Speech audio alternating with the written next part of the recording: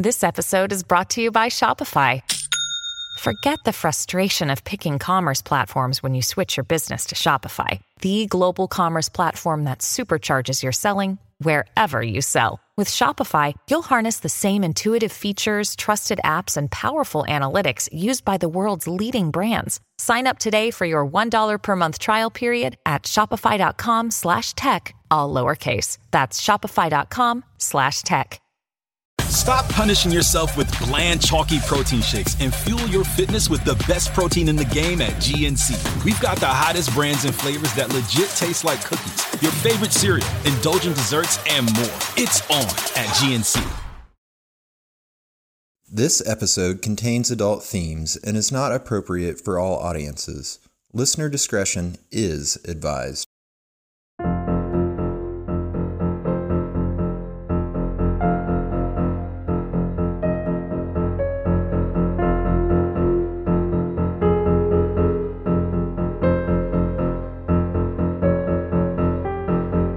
Hello, the world. This is They Will Kill, a true crime podcast. I'm Sadiac. And I am Courtneyac. And it's Courtney's day to tell you a story. It is. And this is a story that I started to write for Patreon. And then I was like, wow, this is a really important story for the whole world to hear. So shifted that little babe right on over to the main feed. This terrible tale that you all need to learn, especially if you're parents of teenagers or in any proximity to teenagers or children of any kind. This is the heinous murder of Nicole Lovell. Sounds like my nightmare already. Yeah, strap in, guys. It's terrible. It's really fucking weird, and it doesn't make any sense. Oh. So in 2016, 13-year-old Nicole Lovell lived with her mom, Tammy, and her grandparents in Blacksburg, Virginia. She was a fun-loving young woman who loved pandas, singing and dancing, and spending time on social media like every teen in America. I think it's a really specific person that loves pandas. Like, God, really I love pandas. Yeah. Laura, my wife, I love pandas, but she really cannot get enough of the videos of the women trying to sweep the panda pens in Japan, and the pandas keep getting in the leaf basket. Yes. So cute. So cute. On the morning of January 27th, Tammy went to wake up Nicole, and when she attempted to push the door open, she was met with resistance as Nicole's nightstand had been pushed up against the door. That's awful. Yeah. Once she was able to get into Nicole's room, she learned that her daughter was nowhere to be found, and it looked like she'd climbed out of her bedroom window sometime in the night. Her cell phone and her favorite Minion blanket were also missing. Tammy immediately tried calling Nicole's phone, but every time she called, it went straight to voicemail. She called police, who also brought in the FBI to aid in the search for the 13-year-old. Tammy also started searching the neighborhood and talking to all of their neighbors and friends to see if anyone had seen or heard from her daughter. What part of the country are we in? Blacksburg, Virginia. She spoke to a neighbor who said that her daughters had been playing with Nicole recently, and Nicole had told them that she was going to sneak out to go on a date with someone named David. Can you imagine the chills down your freaking spine if your 13-year-old was like, oh, I got a hot date tonight. I'm going to sneak out of the window and go find this random guy named David. No, I would puke. More than 1,200 people gathered to search for Nicole, and there was an increased sense of urgency to find her as she had to take medication every day to stay alive. Nicole was born in 2003 and had a liver condition that required her to get a transplant when she was still an infant. Oof, God. And she had to take anti-rejection medication to keep her liver functioning and healthy in her body.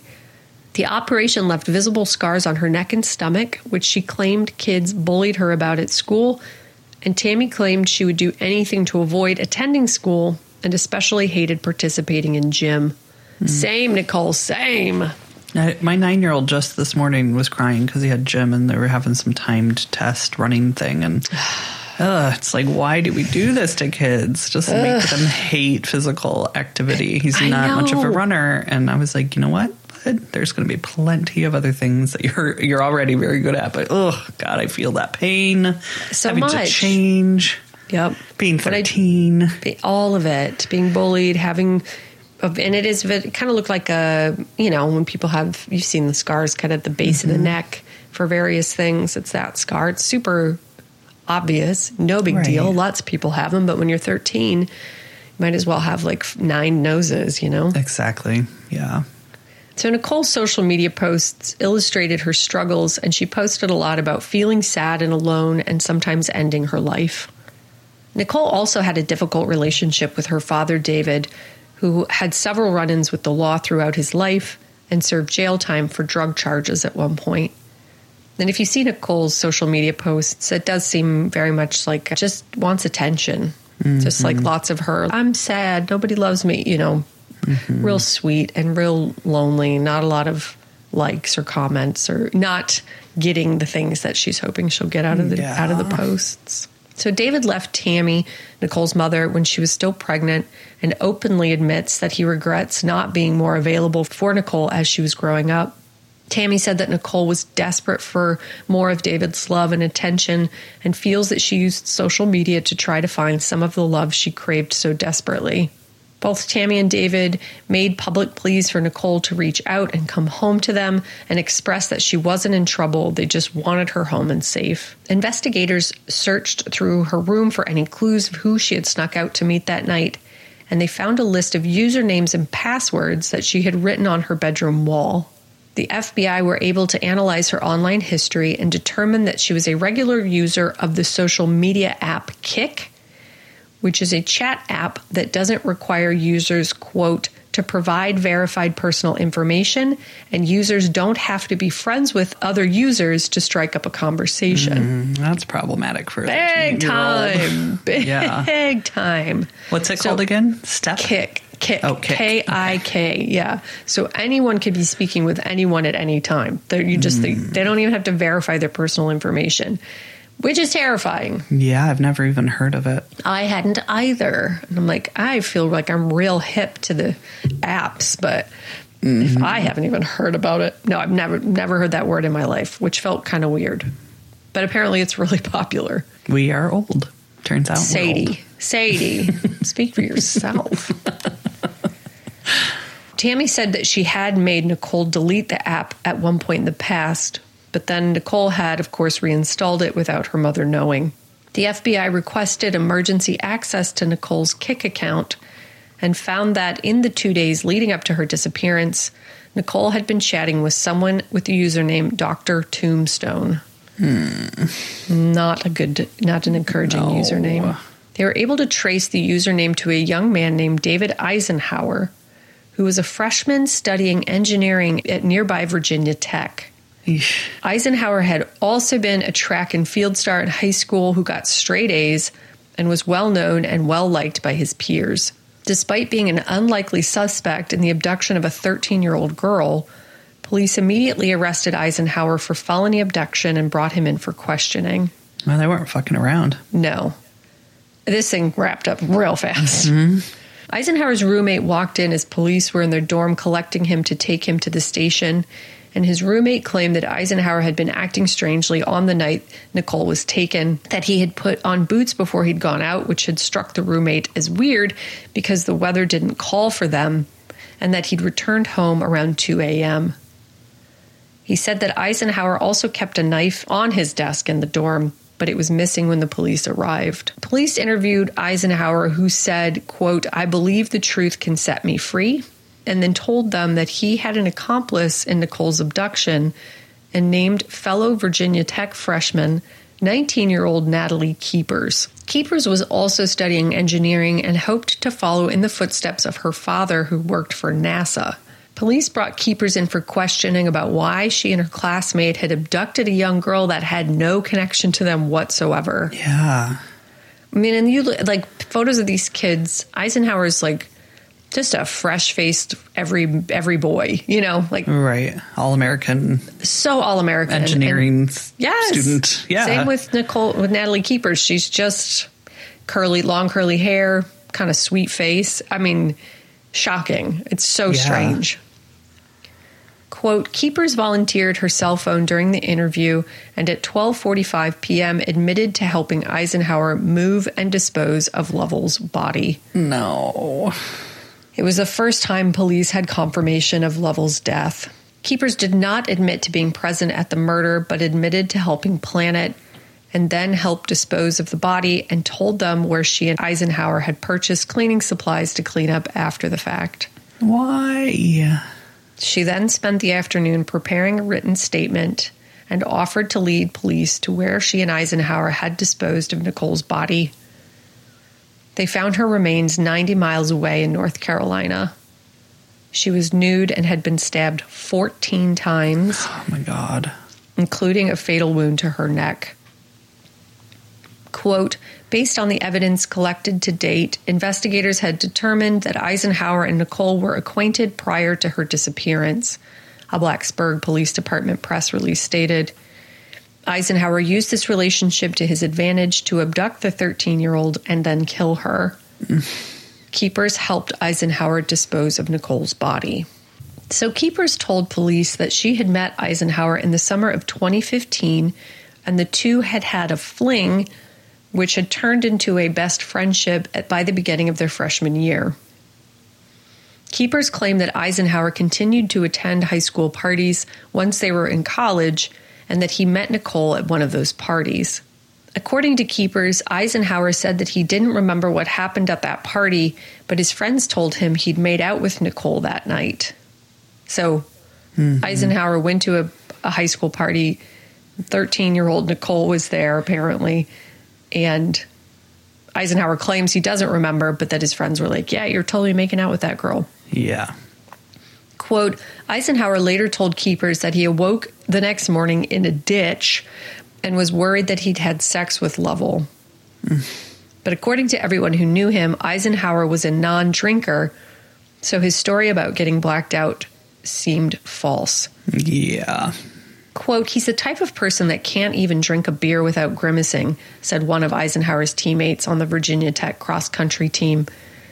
The quote continues, he was a chronic liar. It just came like second nature, but it was never over anything big. It was just like dumb stuff, the teammate said. There's one story in particular that was a big joke until everything happened. He was on a cruise ship and ordered an orange juice or something, and he got like straight vodka, is what he said. He just drank a full cup of vodka without even noticing it was vodka. Gross. He'd tell a story like that. We'd catch him a lot and call him out on it. He would just fumble around and try to fix it. I don't know. It was just something funny. By funny, you mean attention-seeking. And lying. Lying. And narcissism. God, we all know those friends. At that time, just constant lying. Especially when you're that age. When I was in high school, I had a best friend that was a constant liar. And you just don't even know what to do with it. No. And it feels innocent. It's weird, but it feels innocent. And I think a lot of the times it is. It's just attention seeking. But once you're like 16, 17, 19, it's like, I don't know, man. Keepers also told police that Eisenhower confided in her that he was afraid Nicole might be pregnant around 4 weeks before her kidnapping. Oh, God.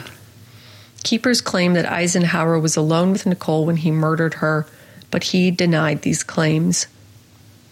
When detectives asked Keepers why she'd helped her friend with such a reprehensible act, she said that she was, quote, part of a secret club, and that it was, quote, the best club ever because he understood her. She said that he was a, quote, sociopath, and described herself as a sociopath in training.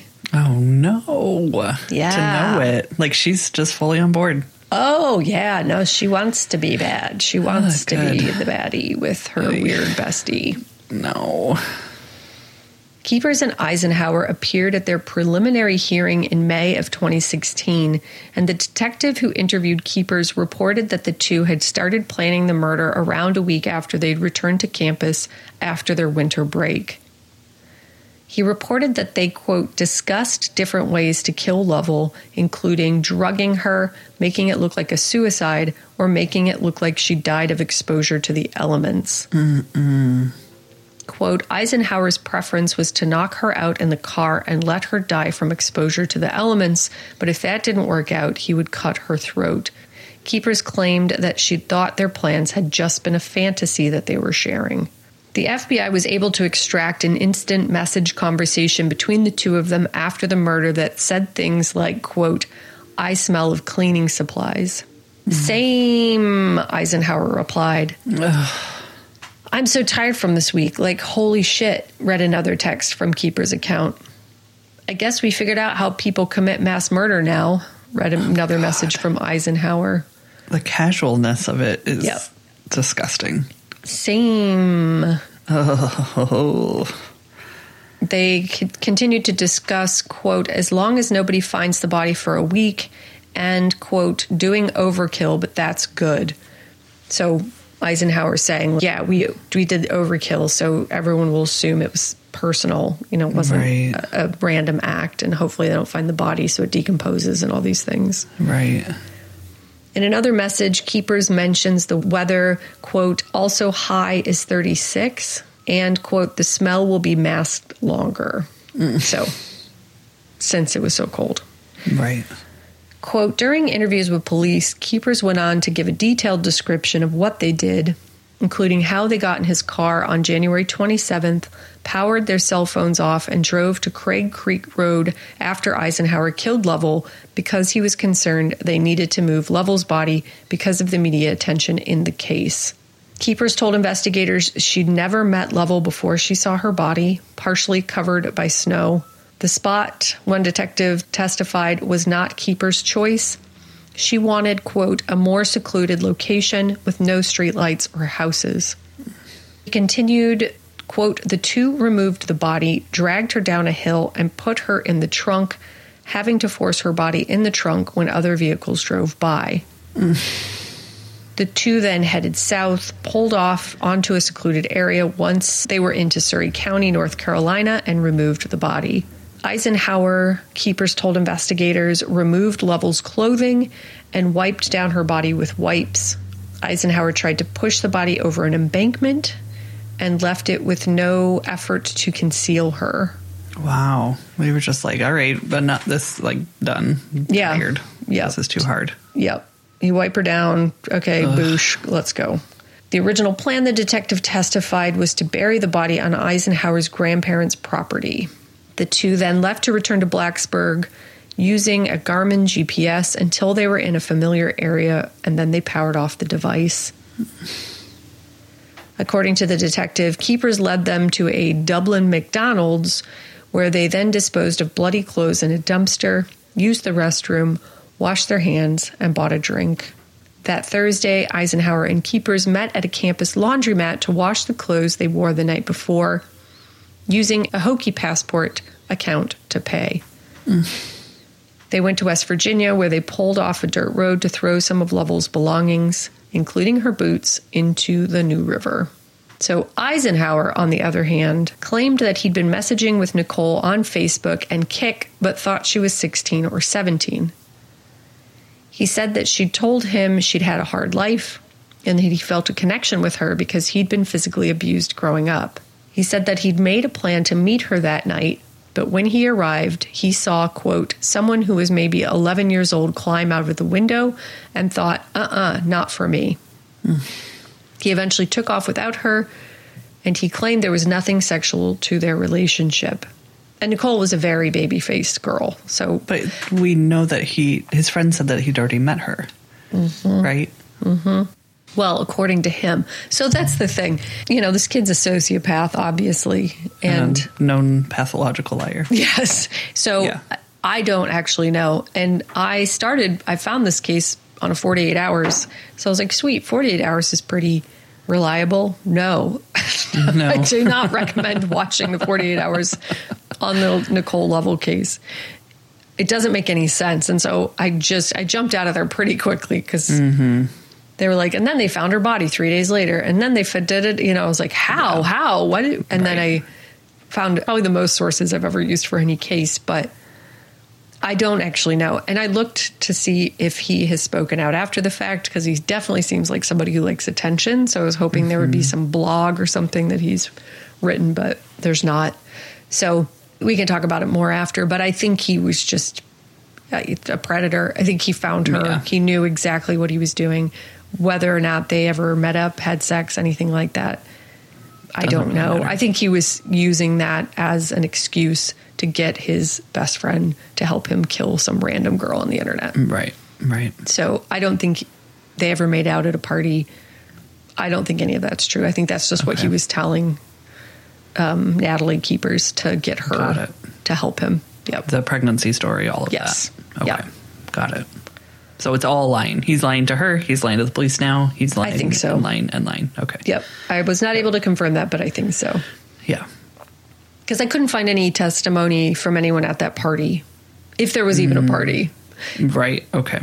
And all the testimony I ever found was, like, I think I took it out because it didn't seem that important or strong, but like another gaming friend, an online gaming friend who they would game and chat, and that friend said that he was like, oh, I think I made out with this girl, or I had sex with this girl, and then I just found out she's underage. Or I think he even said, I've just been talking to her online for months, and I just found out she's underage, and I'm worried that it's going to come out that I've been dating this underage girl. And the friend was like, just ignore her, just ghost her, she'll go away, stuff like that. Right. But he was planting the seed around to see who would bite, basically, it seems like. So on top of Keeper's very damning testimony, Nicole's blood was found multiple places in Eisenhower's SUV. His DNA was found under her fingernails. His computer history had internet searches that included, quote, knockout drugs and how long does it take to burn a body.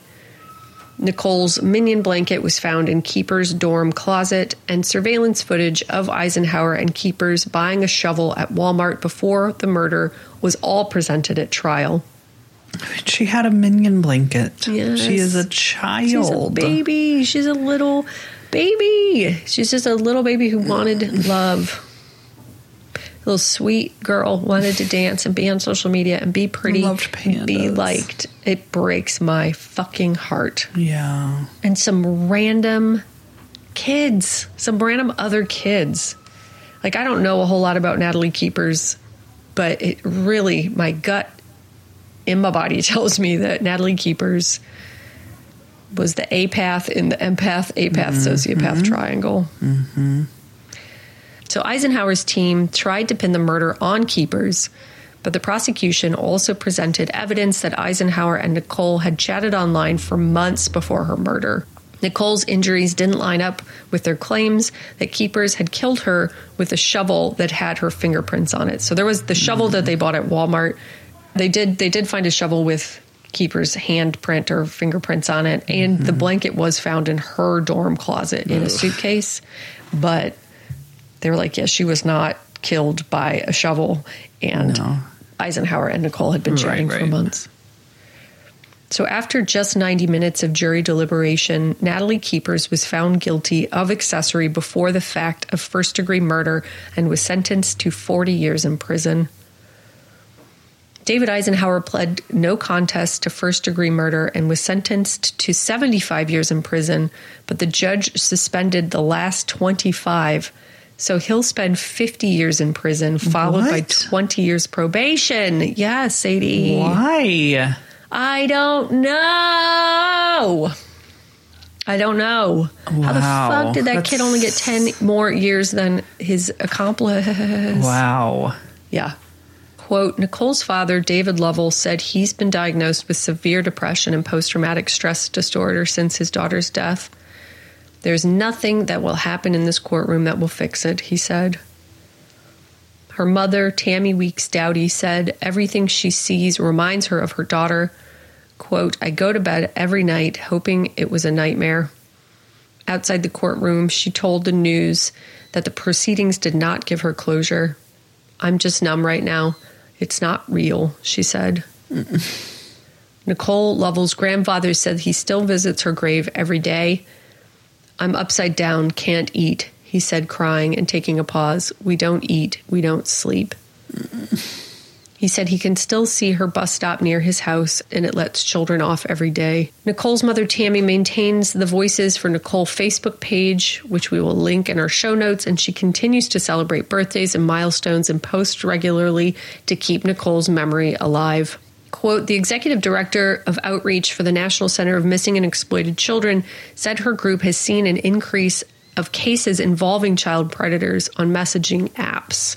Mm-hmm. Overall, she said the group received 4.4 million tips about child pornography, luring, molestation, trafficking, and other types of abuse online in 2015, a vast increase from the 1.1 million reports the year before.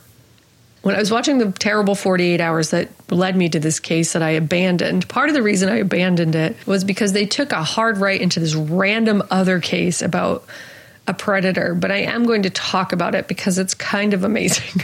Yeah. I didn't want to jump off of Nicole's case, but I do have a little mini case tacked onto this. Nobody dies in this case. But just to talk about Nicole for a second before I jump into this other random case that got shoehorned into Nicole's story that I watched, when there's plenty to talk about Nicole's case. But yeah, I think that this fucking Eisenhower kid was just a predator. I think he just was a predator. He wanted to hurt people. And he found a little girl who really wanted love, who had a rocky relationship with her father, who, if you watch interviews with her father, buckle up and prepared to have your heart shattered into 20 trillion pieces. Oh, it'll make me cry. Like, you've never seen a man that has so much regret. Ugh. Yep. God, he grew up too late to save his daughter. He just had his own demons and he made a bunch of terrible choices. And then by the time he was ready to be a dad, his daughter was killed by some random fucking brat. Like, what? How does that happen? Yeah. So. Oh, man. I don't think people need to micromanage their children or helicopter their children, but I think if Nicole's social media had been even a little bit better monitored, it could have been avoided. Not at all to blame her family or her, but she was crying out for help and she was using social media to do it. And she's obviously going dark places on social media. And it's just so easy to find those kids. It takes 2 seconds, you know? Yeah. And predators know what to look for. We've talked about it in other episodes too, but I think that it really is, especially for our generation, elder millennials, when we didn't grow up with social media. And by the time Facebook came about when we were in our 20s, and we had the early internet and chat rooms and stuff, but it was totally different. Felt pretty harmless, even though harm was being done pretty much right away. But I think that we have had to catch up with the understanding that this is a real threat for lots of reasons to kids. Totally. I've been seeing a lot of TikToks and discussions about how to set that up for kids, because it's something that I plan to wait as long as I can to give my children access to phones and social media. You have to go into it with a contract. Like, this is my phone. I'm going to let you use it, but I have full access to it. This is not a diary. You know, this isn't a private space. This is a public space, and I will check it. And so just setting that up ahead of time so you're not breaking confidence. They understand that you own it and it's yours. And you will let them use it. And if it's not used appropriately, then they can't have it or whatever that looks like. And it makes sense to me. You wouldn't give your kid something else dangerous. Yeah. Well, you wouldn't drive your child and drop them off at like a sex club, you know? Exactly. I think you'll figure it out. Yeah. It's one thing if kids are like, who wants to talk about Minecraft? It's another thing if they're having private conversations with strangers. It just is. Yeah. And we would not be allowed to have private conversations with strangers in person. And so we shouldn't be allowed to have conversations with strangers online without supervision, period. Yeah. So I think that's the biggest shift, is just understanding it better and knowing that it's a real issue. We have to be careful for our children. We don't understand all the ramifications. Especially if we didn't grow up with it ourselves. But it's our duty to keep them safe online. Yeah, well, it's just like anything else with parenting. I appreciated my independence and my autonomy. It's just something, it's a huge part of my personality. I've never been able to be told what to do. But we had parents who talked to us very openly about things like sex and drugs and, you know, adult, mature decisions that were going to have to be made eventually. And I do think that that really helped me navigate those things once I got to those things. Absolutely. And I made some very stupid decisions throughout my life, but they were always grounded in some sort of logic and some sort of, I was prepared at least, I knew what I was getting myself into. So I wasn't just completely caught off guard when I was making those choices. I was making those choices for myself, not because I was panicking in the moment. Or not even understanding what's happening. That's what I think about a lot with my kids, is not wanting to teach them too much too soon, but wanting to make sure that they have an understanding of what is happening in the world before they're in the middle of something dangerous or questionable. Like I remember playing it cool as a kid and be like, oh yeah, I totally know about blood or whatever, like having no idea what that meant, and not that I'm sitting my kids down.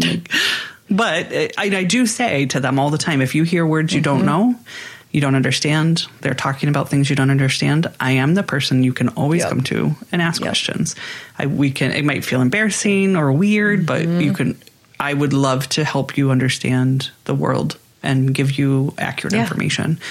And so I think we have to do the same with social media and making sure they understand that there are benefits and risks, and that we are ultimately the ones until they're adults and can make choices that we have to help them navigate that world. Yeah. I'm here to be Aunt Jackie. I got your back. Tell them. Exactly. If it's too weird for Mom, it's just weird enough for Auntie Court, Auntie Laura, even 2 steps removed. Yep.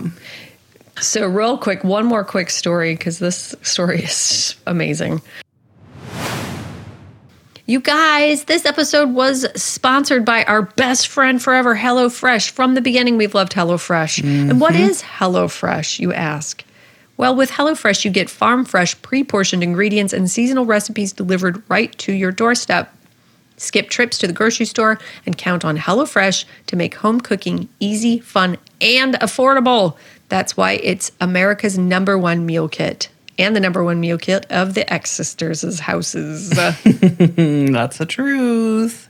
Does it seem like your family is hungry, all the time? Yes. The answer is yes. Add snacks, sides, and more to your weekly HelloFresh order.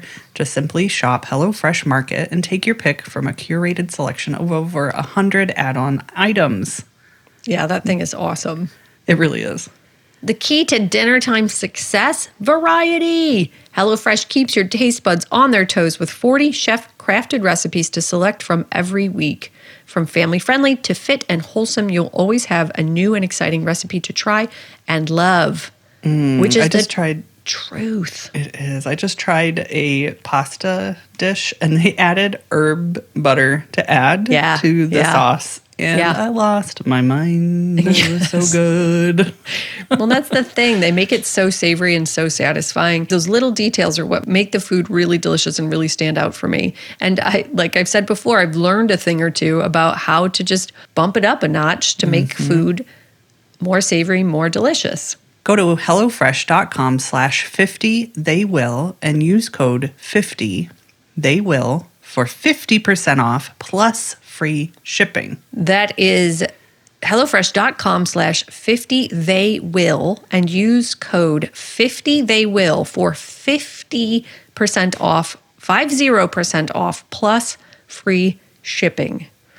We've been saying it from the beginning. We will say it until our faces fall off. We love HelloFresh. It is easy. It is fun. It is delicious. It will make your life better. We promise.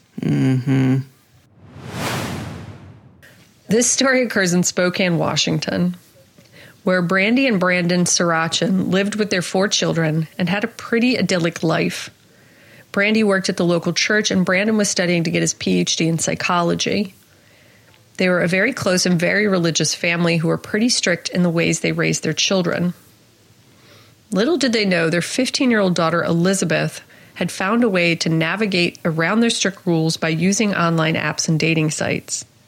Brandy and Brandon had noticed a change in their daughter's behavior as she became distracted, less interested in participating in activities with the rest of the family, and would go to bed earlier than usual and even lost interest in her friends. Eventually, her parents had enough, confiscated her phone, and told her to give them access to her social media accounts, which she refused to do.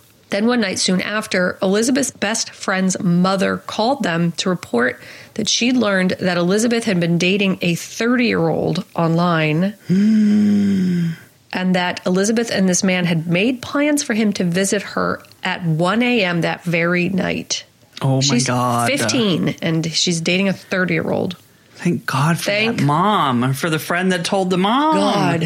So her parents confronted Elizabeth, who was furious that they'd learned of her plans, but she relented in giving her parents her passwords, and they found the name of her online boyfriend, Jason Richards, who was a divorced coffee distributor who lived nearby Seattle.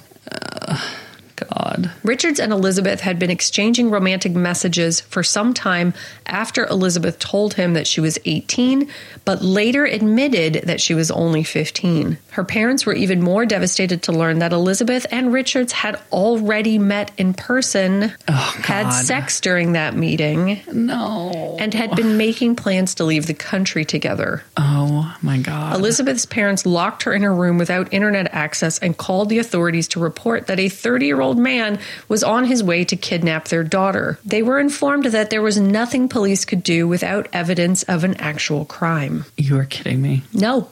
So for the next 7 hours, Brandy, Elizabeth's mother, flirted and sexted with her 15-year-old daughter's 30-year-old boyfriend to ensure he'd follow through with his plan to drive to their home. Can you imagine? No. Meanwhile, Brandon gathered his friends to post up in the alleyway behind their house to ambush the creep when he finally arrived. So I am not like, I got my shotgun. If you're going to date my daughter, you're going to meet my shotgun first. Not down with that. But this is different. Yeah.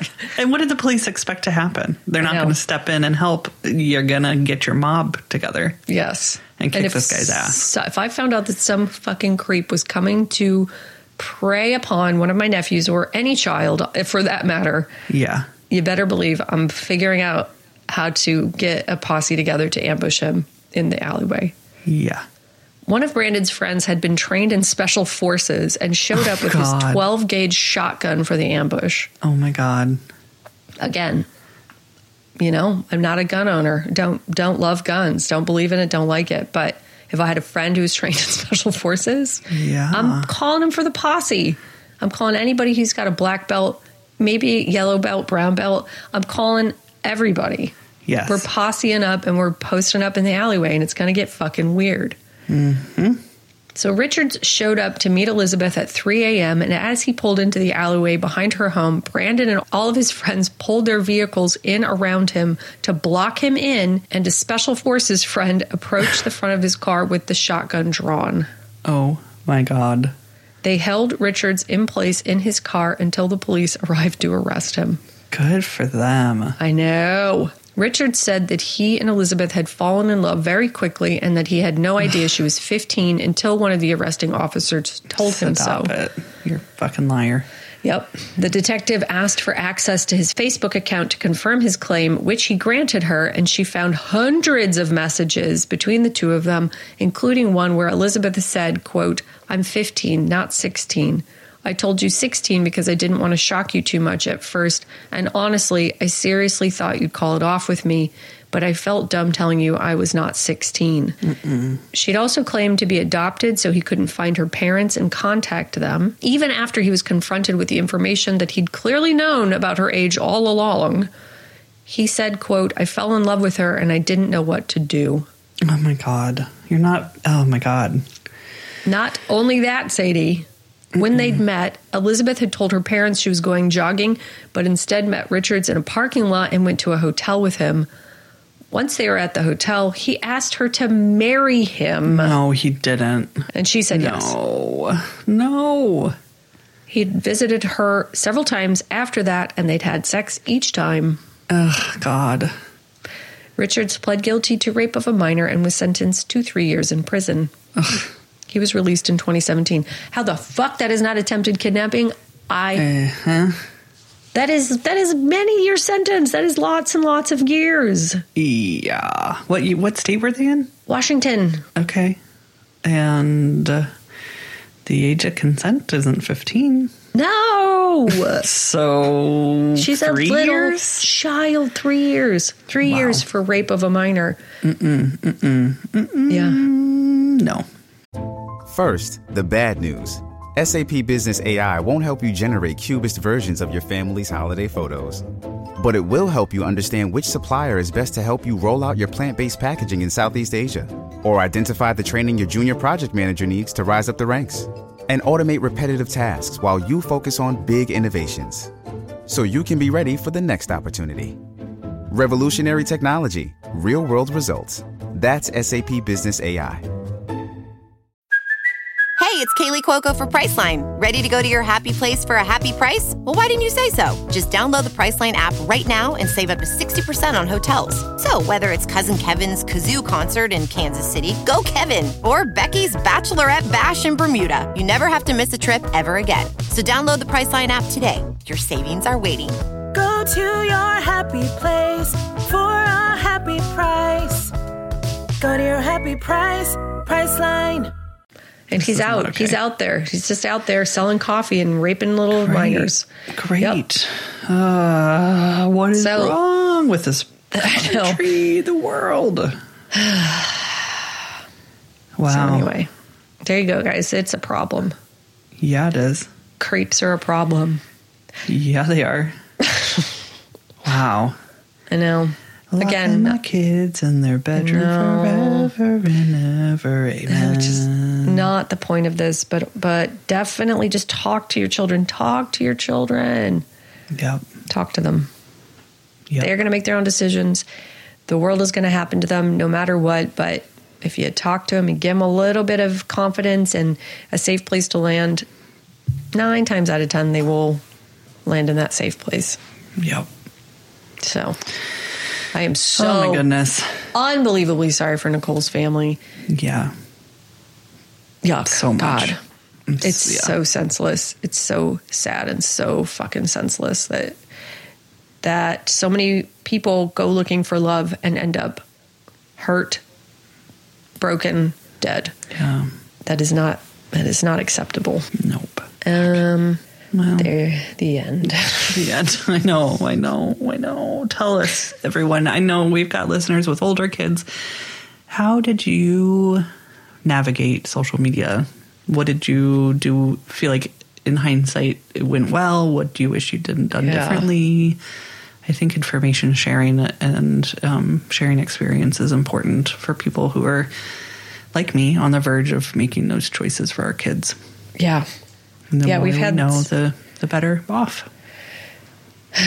We've had some parents to share some heinous stuff with us. Mm-hmm. One mother whose child was relentlessly bullied by an adult, like that story that we told. Mm-hmm. Oh, God. Anyway, yeah, please do tell. If there's anything that you found that works that we can share, please pass it along, because it takes a village, y'all. It takes a freaking village. Mm-hmm. And I will happily be your Aunt Jackie, and I will happily round up a posse. Totally. And surround them. 100%. You know? Any day of the week. Yep. I will not have a gun, but I will have a tactical whip. That's right. We didn't tell the main feed about the tactical whip, but I did buy a tactical whip. It's my weapon of choice. If you don't know what a tactical whip is, go on TikTok, type in tactical whip, and you probably buy a tactical whip. Yeah, you can join our Patreon. And Court, I don't know if you posted it for everyone to see or not, but I think it's Patreon only. There's a video of me showing my tactical whip. So go pay some dollars to see that video. No, it's a shocking word to hear, tactical whip, but I brought it out on my birthday. Had a couple friends over for drinks and brought out the tactical whip, and everyone's sold on the tactical whip. It just seems like the most reasonable of all the self-defense tools out there, non-lethal self-defense tools. It seems effective and terrifying. Very effective. Yeah. For the person you're gonna defend yourself from. Yep. And of all the self-defense tools, it seems less likely, not impossible by any stretch, but less likely it would be used against, like, taken and used against you, because you can stay far enough away from a person to get a couple real good hard whacks in before they'd be able to get a hold of you. Be so surprised to be like, whoa. Yeah. Yeah. Yeah, whipping. Getting out of here. You also get to whip. It's short. It's not like a Indiana Jones. It's like maybe a foot and a half long. Anyway.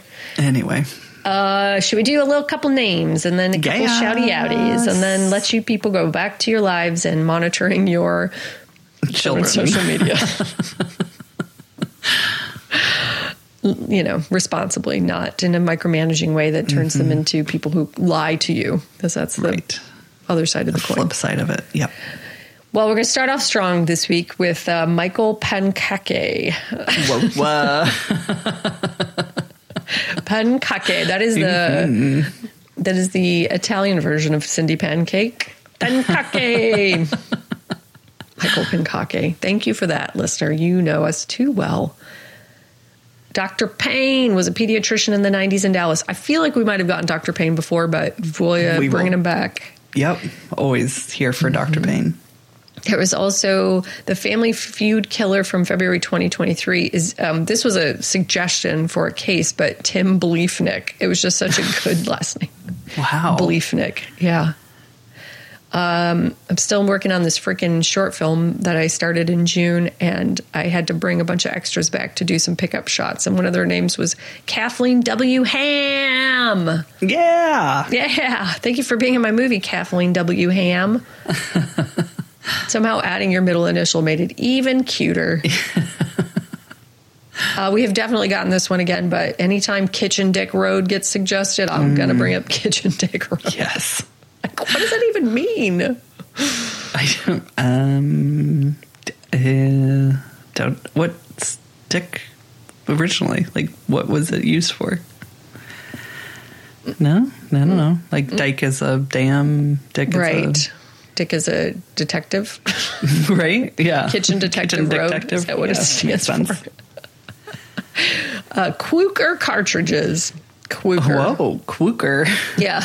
Like printer cartridges? I don't know. Somebody just sent a picture of a label that they were sending or receiving from Quooker cartridges. It's in the UK, and I looked it up, and I don't think it's printer cartridges. It was some other, I don't know what for, but Quooker.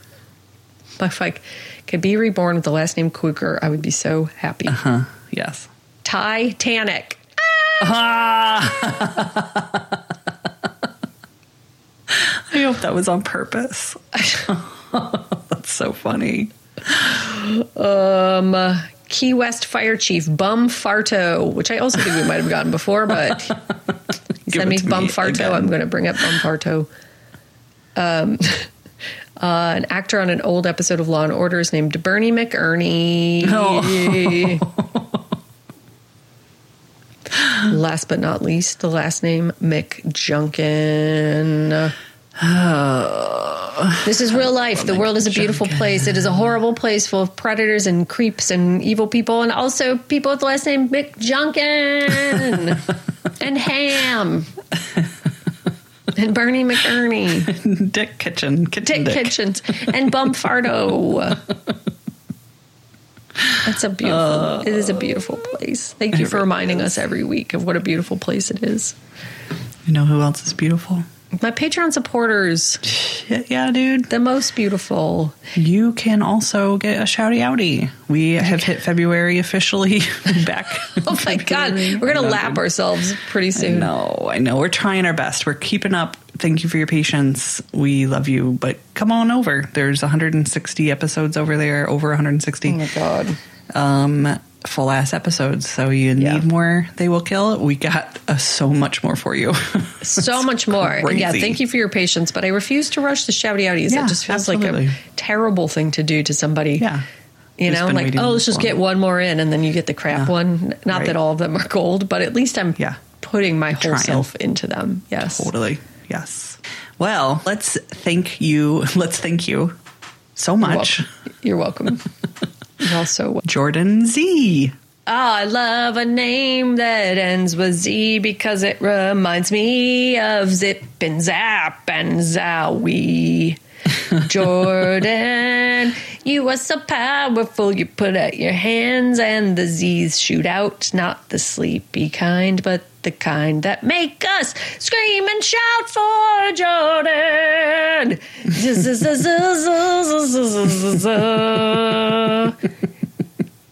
Get the shoot it, snap it, chop it, and flip it. Roundhouse kick and back again. Jordan is the one that everyone runs to. Jordan is the one that tells us about it. Jordan is the one that we all love and is going to take us to the next level. Thank you, Jordan. Wow. Thank you, Jordan. I really hope you were replay that and do a montage of exercises while you listen to it and use it every morning to get pumped. Yeah.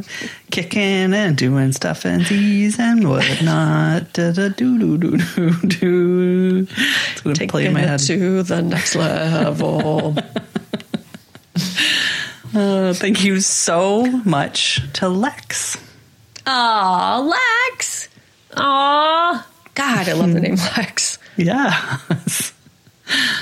Everyone needs to collect themselves. And let me tell you about Lex. Everyone needs to relax and listen to the story about Lex. Everyone needs to reflect on what it is that matters in life.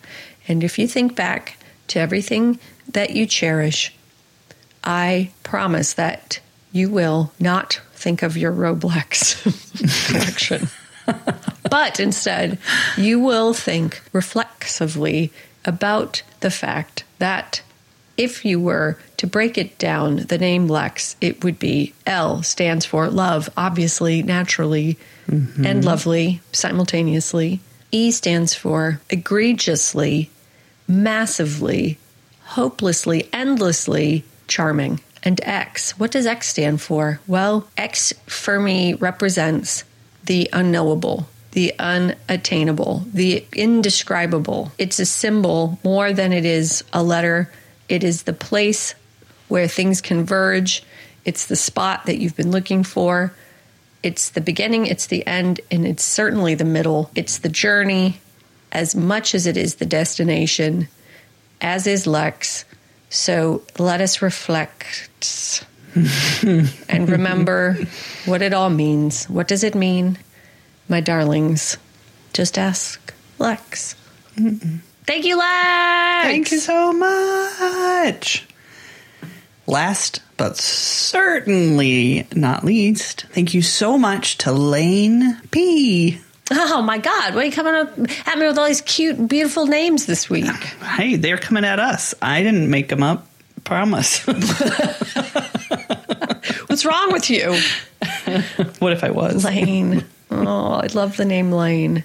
Lane makes me think immediately of, like, Nantucket.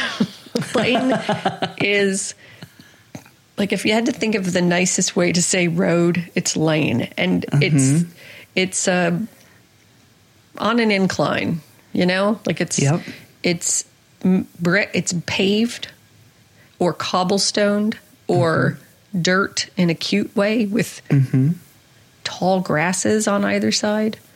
Lane is wildflowers. Yes. Lane is sea breeze, sweet air. Lane is casual sophistication. Lane is effortlessly chic. Lane is kind but assertive in a way that you want to be around because you're going to be comfortable but stimulated at the same time. Challenged, inspired, included. The food is going to be good. Did you hear that? Is that your belly growling for Lane? Yes. Because you knew I was about to talk about fresh baked bread and fucking farm fresh preserves. Because that is Lane. Lane is that perfect place where everything is just right. That is Lane. It is contented but excited. It's like the very few moments we get in life that you are so happy and comfortable, but also electrified and inspired and like learning, engaging. You're like, oh, I could be Lane. This is what I want my life to look like.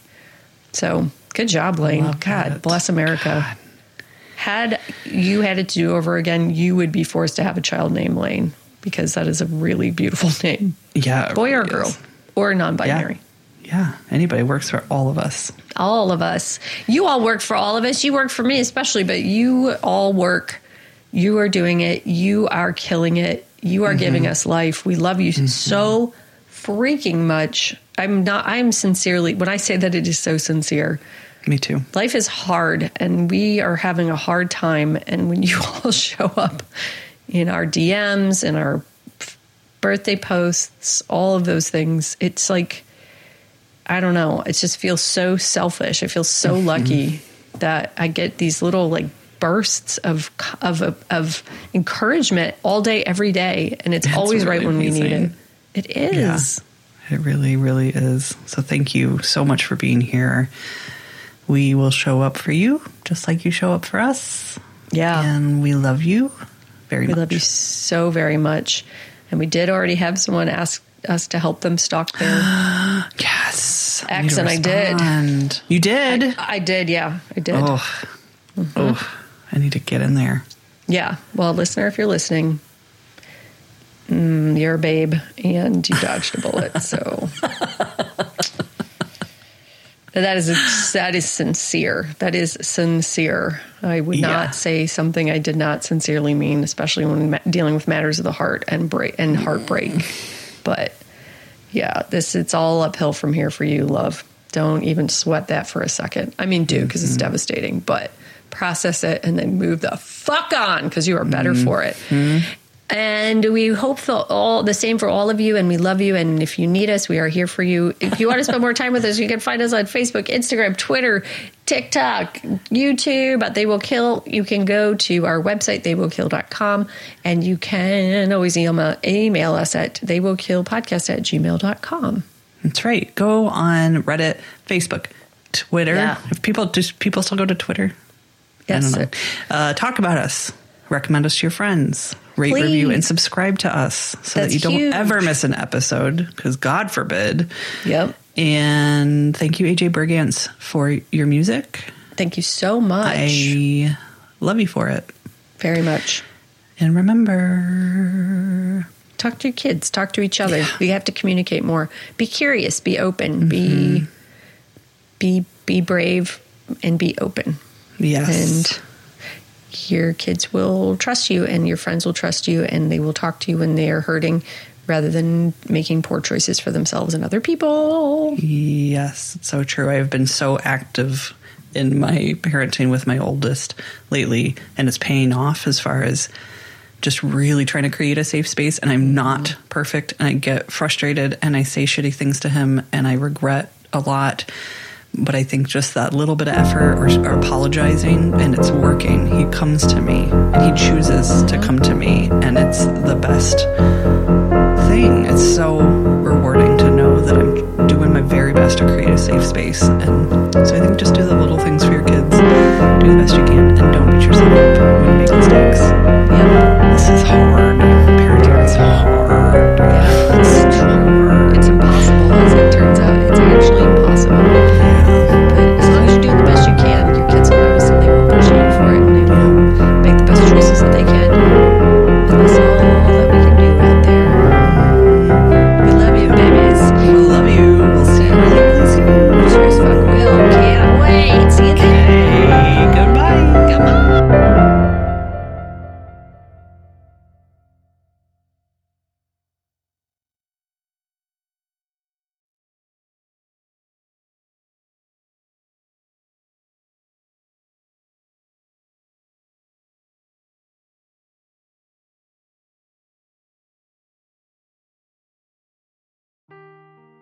Seeking the truth never gets old. Introducing June's Journey, the free-to-play mobile game that will immerse you in a thrilling murder mystery. Join June Parker as she uncovers hidden objects and clues to solve her sister's death in a beautifully illustrated world set in the Roaring '20s. With new chapters added every week, the excitement never ends. Download June's Journey now on your Android or iOS device, or play on PC through Facebook Games.